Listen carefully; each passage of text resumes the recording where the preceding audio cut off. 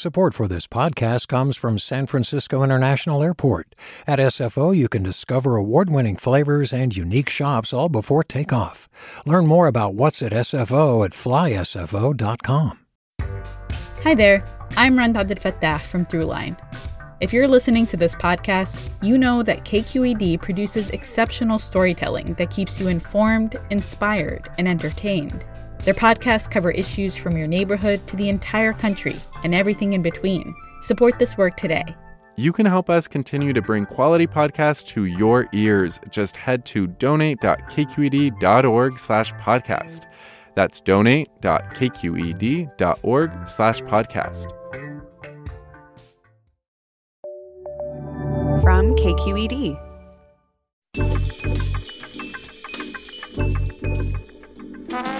Hey everybody, from KQED Public Radio, this is Political Breakdown. I'm Scott Schaefer. And I'm Marisa Lagos, and today on The Breakdown, he broke barriers 4 years ago, becoming the first openly gay person to win a statewide election. Now, Insurance Commissioner Ricardo Lara is up for re-election, and he's got a lot of questions to answer. Questions around ethical lapses, broken promises, and being too cozy with the insurance industry that he regulates, and yet, Marisa, he's also been endorsed for re-election by top Democrats, including Governor Gavin Newsom. He's going to join us to talk about his first term as California's insurance watchdog and why he deserves a second one. Should be interesting. Also interesting and kind of unprecedented this week, the Supreme Court, a draft opinion overturning Roe v. Wade was leaked and published by Politico. And man, everything just got turned upside down. Obviously, big ramifications potentially for women, of course, especially in states that are going to restrict even further or ban abortion. But here in California, criminalize it. We're seeing the laws already, as of Thursday, being introduced to essentially say that you can charge a woman with murder from the moment of conception. Yeah, and you've got all these poison pill, basically, like ready to go as soon as this comes down. So big implications for California, both because we will be sort of potentially a sanctuary for women, but also politically. Yeah, I mean, first, I think on the logistics, this is something the state has been preparing for, understanding that this case, several cases actually, were coming before SCOTUS. And after the oral arguments in the fall, where it became pretty clear that this was probably going to be the makeup, at least 5 justices voting to either gut or overturn, as we're seeing now, Wade. The state set up this abortion council, the future of abortion. They've been doing a lot to sort of figure out what is it that California needs to sort of prepare? How can we handle this? If you talk to Jody Hicks, head of Planned Parenthood here in California, she's saying that there's already big waits at clinics just because of what had gone into effect in places like Texas. And so I think there's a couple of questions here, Scott. It's the actual ability to provide these, procedures, like will there be enough clinics and staff? And then there's obviously how to assist women and people in other states who do want to leave and access their, reproductive services. Yeah, and I think they're anticipating, a 3,000% increase in the number of women seeking services. And it's already hard in a lot of parts of California to find a provider. If you live in the rural parts of the state, Katie Orr, our former colleague, did some reporting on that. So there's all of that, and I think we may get some more indication of how much this is going to cost next week when the governor releases his revised budget. But then politically, of course, we have some Republicans running for statewide office, like Lan He-Chen, the controller, running for that race. The governor running against Brian Daly, who is pro-life. What effect is all this going to have on that? Democrats are hoping, of course, that it is going to really motivate and mobilize voters who have been kind of demoralized. Right. And I think, this is really not to take the sort of legitimate, just potentially devastating effects, of this decision if it stands. But politically, there's so many open questions, too. And, one thing we saw this week was Governor Gavin Newsom and other state Democrats rush to say they are going to put an amendment on the ballot for this fall that would change the Constitution to enshrine this right. My question is, what does that look like? Does it stop at abortion? Does it include other potential privacy rights like gay marriage, contraception access? And then politically, what does that do? Is that a big motivator, both here and across the country, for Democrats, for young people? That's a part of the Democratic base that has really been disappointed, I think, by Biden if you look at polling. And so I think that there's a lot of questions. But on the other hand, we've seen Republicans for decades lead up to this point really use it as an organizing tool. So I think the politics are really up in the air still. They are. And then, of course, we've got some competitive congressional races in California where you have like up to 3, maybe 4 Republicans who could be vulnerable. You can be sure that the DCCC and the candidates in those races are going to really elevate the issue of abortion rights. So a lot of unknowns. And, we should say, just for the record, it was a draft opinion. Yeah. It could change in one way or another.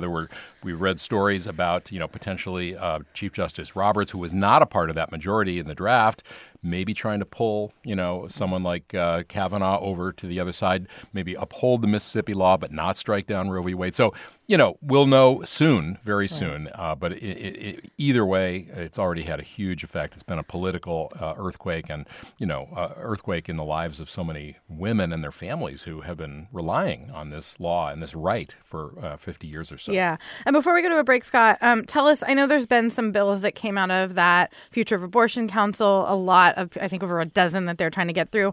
One in particular, though, by Assemblywoman Buffy Wicks, AB 1666, has been getting a lot of attention. Is that not? Yeah, 1666 is actually from Rebecca Bauer-Cahan. Right. That one was supposed to be voted on today and presumably passed in the Assembly, but they pulled it back because they wanted to make it an urgency clause. And what would that do? It would basically make these civil lawsuits against women who come to California or anyone who helps them come to California to get an abortion. It would prevent any kind of civil liability or trial, what's the word I'm looking at? Judgments against them.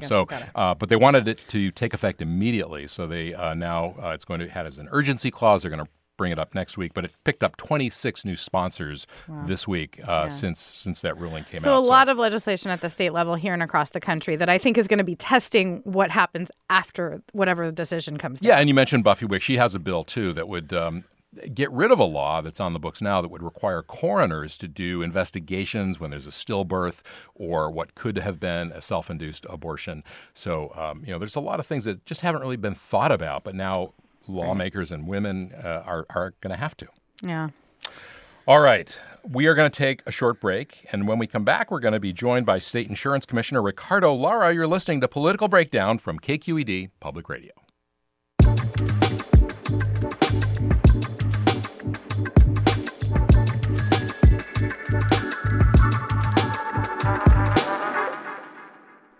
Hi, I'm Sasha Coca, host of the California Report magazine.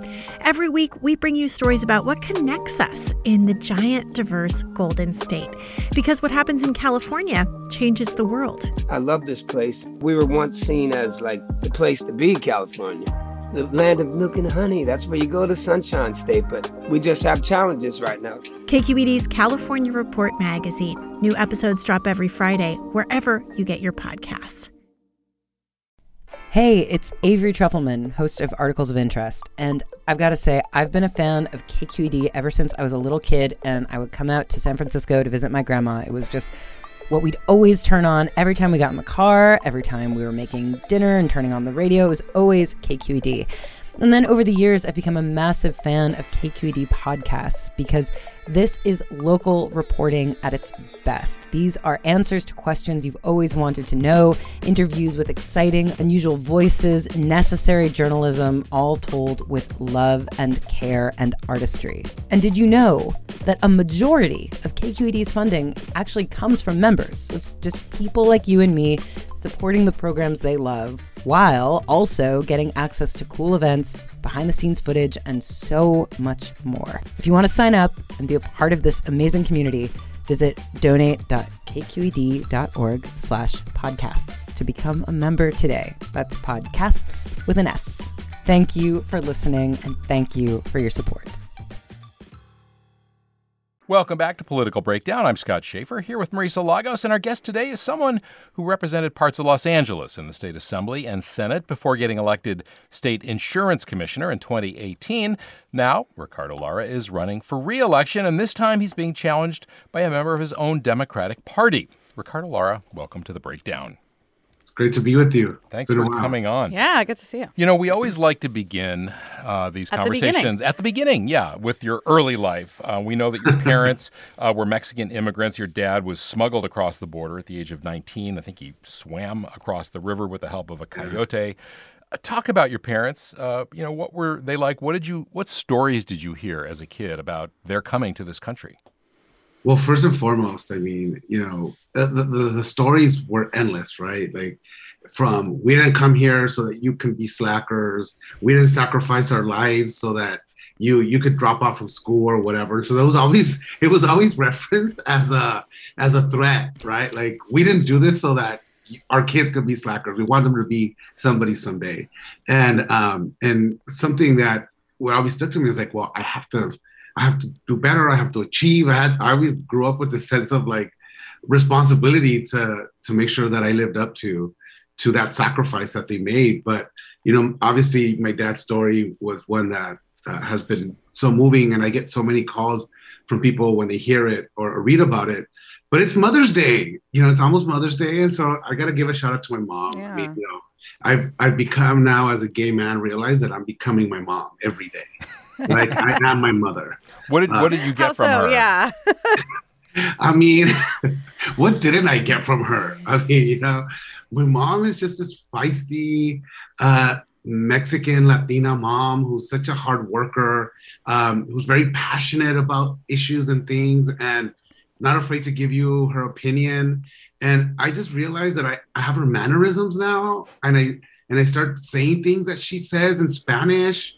And just things that happen, and she's always kind of has these one-liners for everything in Spanish. And that before as a kid, I'm like, can you give us an example? Yeah, like is it radio safe? We have to bleep it. Like, I was having a bad day the other day, and she's like, mijo, recuerda, estoy tan acostumbrado a lo amargo que lo dulce me empalaga.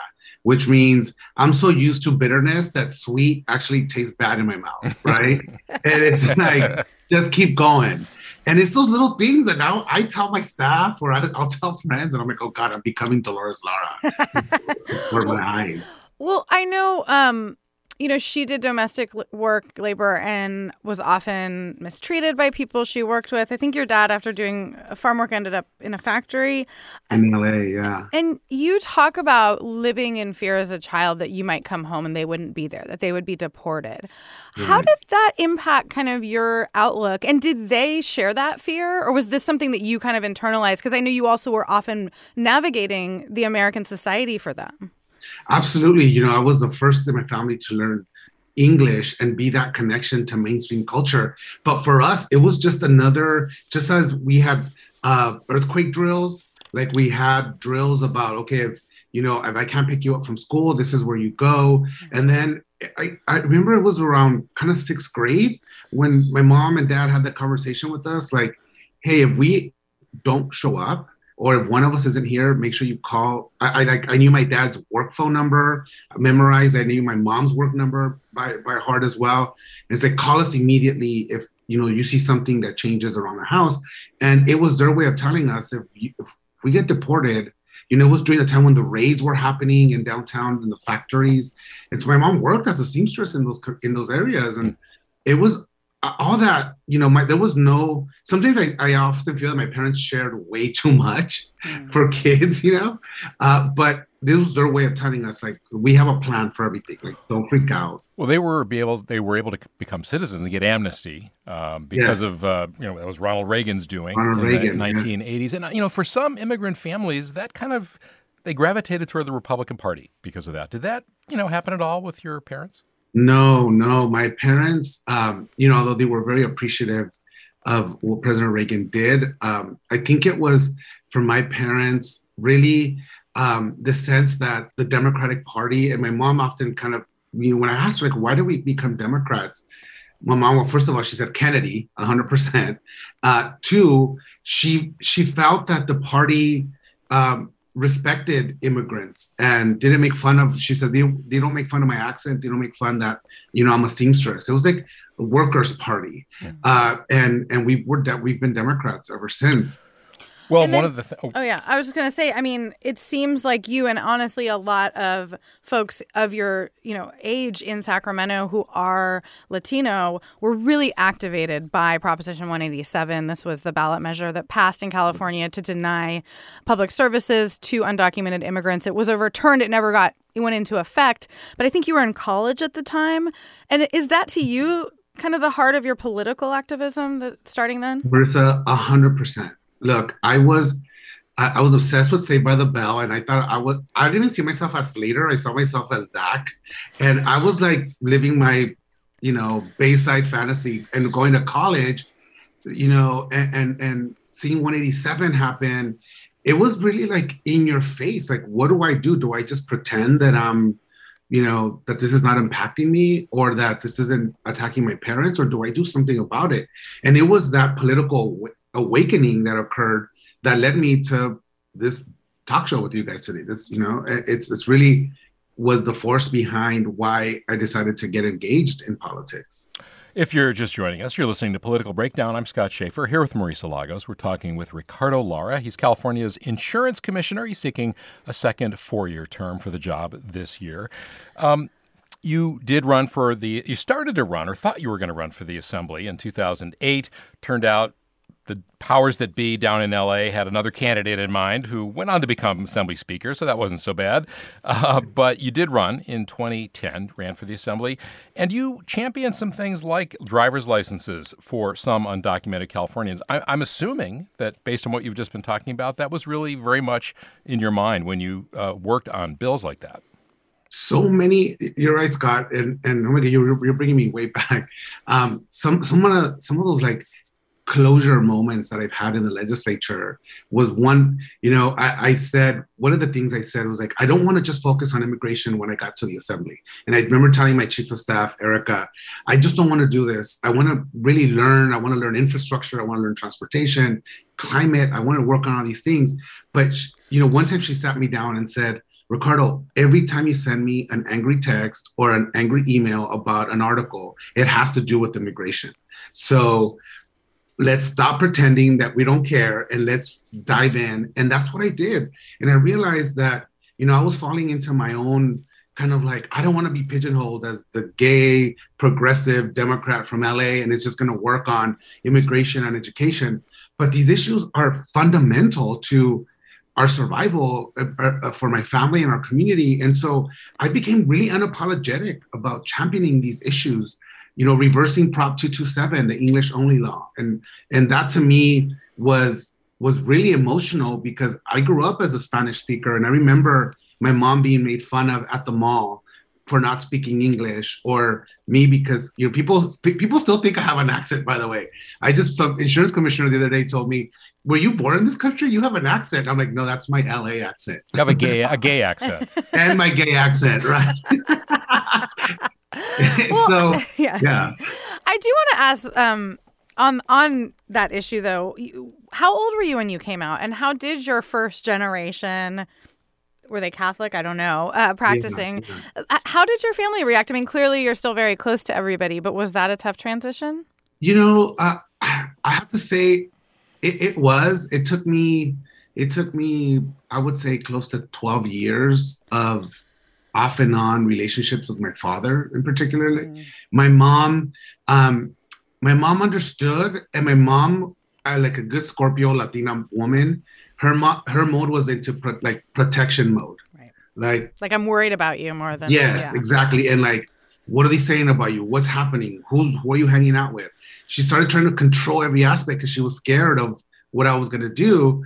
And it was my dad who just completely at the beginning was just really angry. He didn't understand. And then I was angry because he didn't understand. And it got to the point, Marisa, where I think as I got older, I realized like, I don't want to fight. I don't want to fight with him anymore. And I'm going to choose to love him. And I'm going to choose to understand that he comes from a different generation. And it's been so amazing, like to the point where my dad is the most awesome dude on the planet. And to be able to have him with me on the floor of the Senate when I got sworn into the Senate, my mom was a little pissed because she thought, I'm team mom. But to tell her, like, I want my dad with me. And then there was a moment where the lieutenant governor asked us to stand up and raise our right hand, and my dad got up to raise his right hand. I'm like, excuse me, sir. You're like, you can't take this, actually. Right, this is mine. But I cherish that moment because that is who my dad is. Like, he is the class clown. He's the one that's dancing at all the fiestas. He's the one cracking the jokes. And I'm so glad that I chose to I chose to forgive for myself, but I think it was just much more important to really come to the realization that he did the best he could. And the one thing that I told myself, he's always been there for you. No matter what. He may not understand what an American football game is. He might not understand that I needed, new reeds for my clarinet, or that I wanted my cheerleading sweater for my varsity cheerleading team. He didn't care. He was there and sacrificed so that I can have what I wanted. Well, you did make history becoming the first openly gay person to win a statewide office. You ran for insurance commissioner in 2018. Why that job? I mean, you talked about your passion being some of these immigration issues. You worked on a lot of criminal justice, juvenile justice issues in the legislature. So why did you want to be insurance commissioner? So, Scott, it's really fascinating because it also has an immigration connection to it.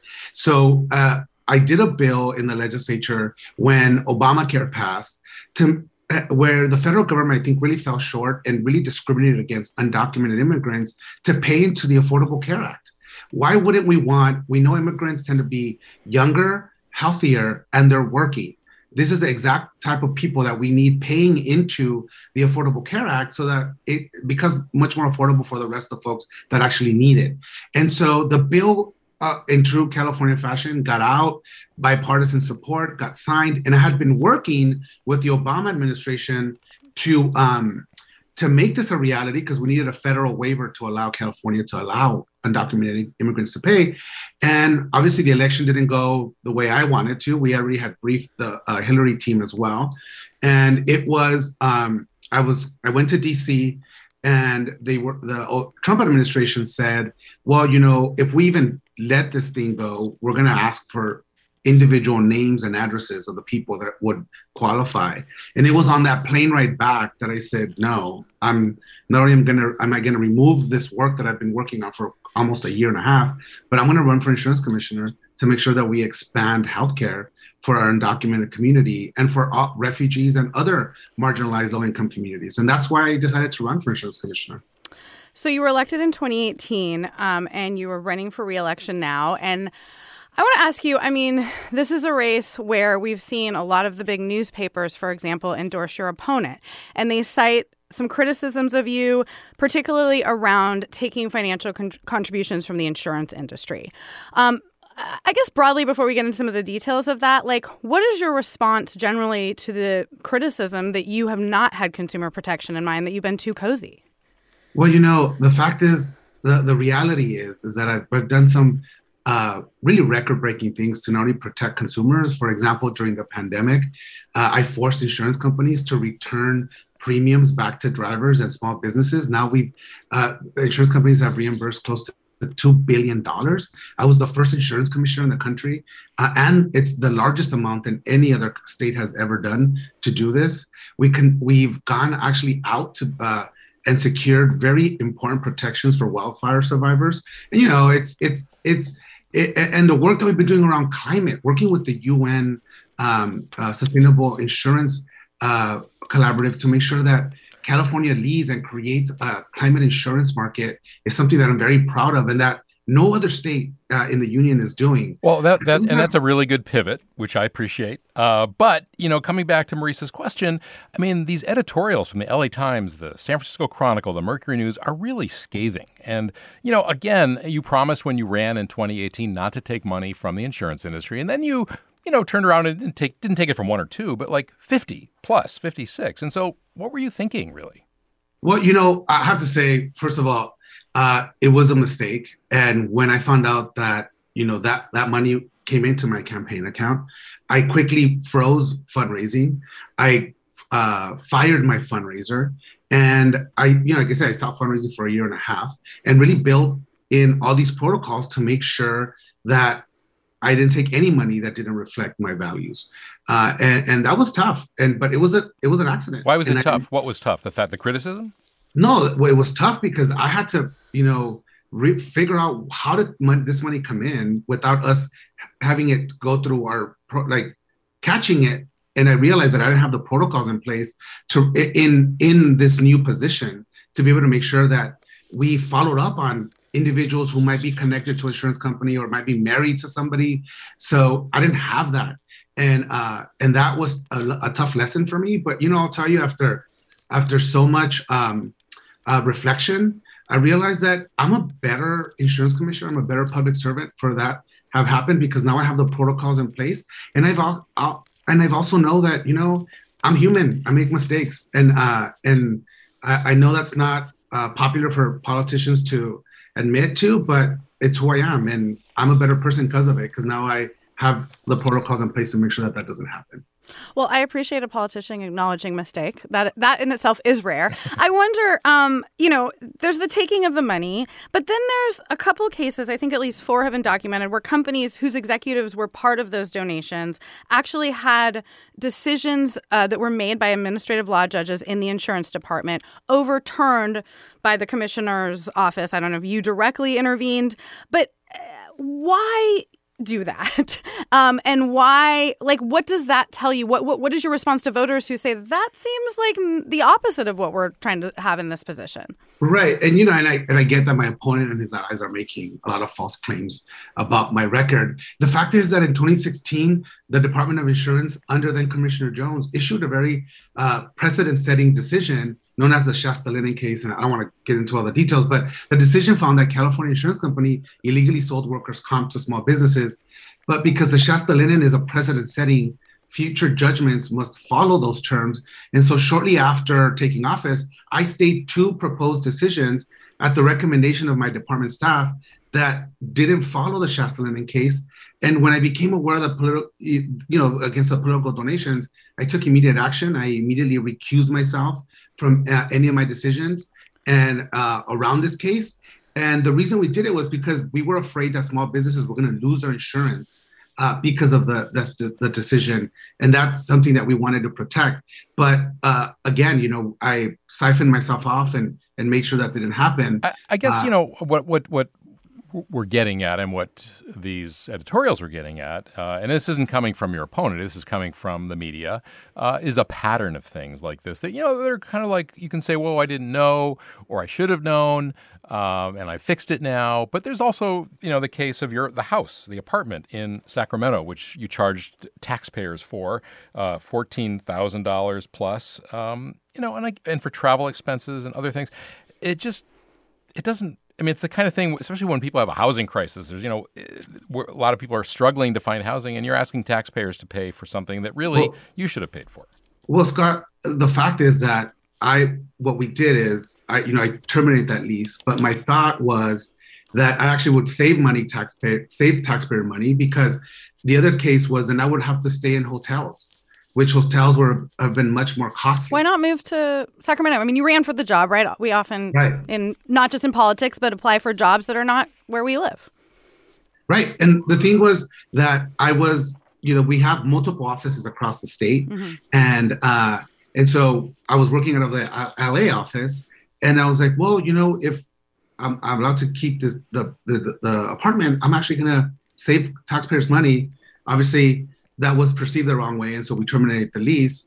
But again, it was an attempt to actually save money and not have to spend money on a hotel. Yeah. And the thing is that I'm also the first insurance commissioner from Southern California, so never before have we had to do this travel back and forth. But yeah. Yeah. So as we said at the top, we only have like a minute or so left with you. 2 Democrats in this race likely to head to a runoff in the fall with Mark Levine, who's challenging you. What's your elevator pitch to voters at this moment?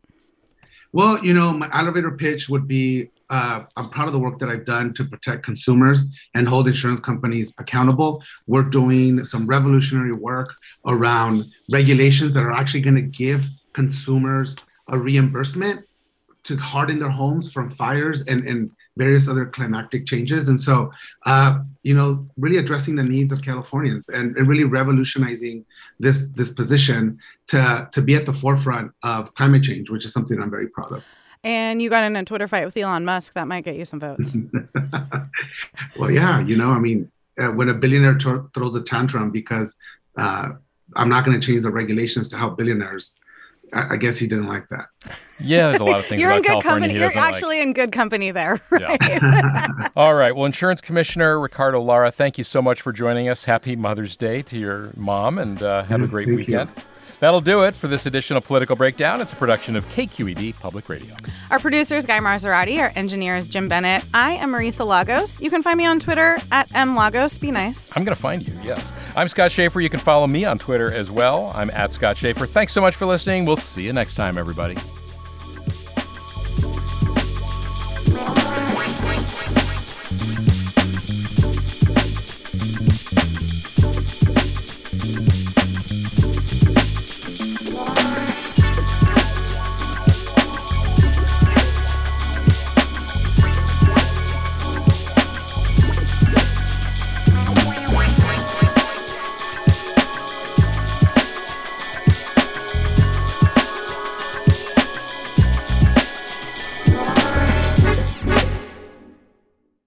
Do you love learning about the San Francisco Bay Area? Its history, its people, its unique blend of cultures? Then you should check out the Bay Curious book. I'm Katrina Schwartz, editor and producer on the Bay Curious podcast, and I'm here to let you know that for the month of May, we've worked out a sweet deal for KQED podcast listeners. Right now, you can get the Bay Curious ebook for $1.99. That's right, $1.99. Just search for Bay Curious wherever you get your ebooks or find a link in our show notes. This offer does expire at the end of the month, though, so you'll want to act on it fast. Happy reading.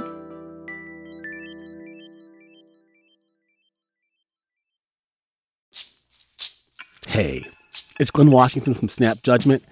And if you love what you're hearing, and I know you love what you're hearing, please consider becoming a KQED member. You get special access to cool events, behind-the-scenes footage, and so much more. Plus, you'll sleep better at night knowing you did your part for the community you depend upon. It's in you. Please be in it. Visit donate.kqed.org/podcasts to sign up now. That's podcast with an S. Thanks.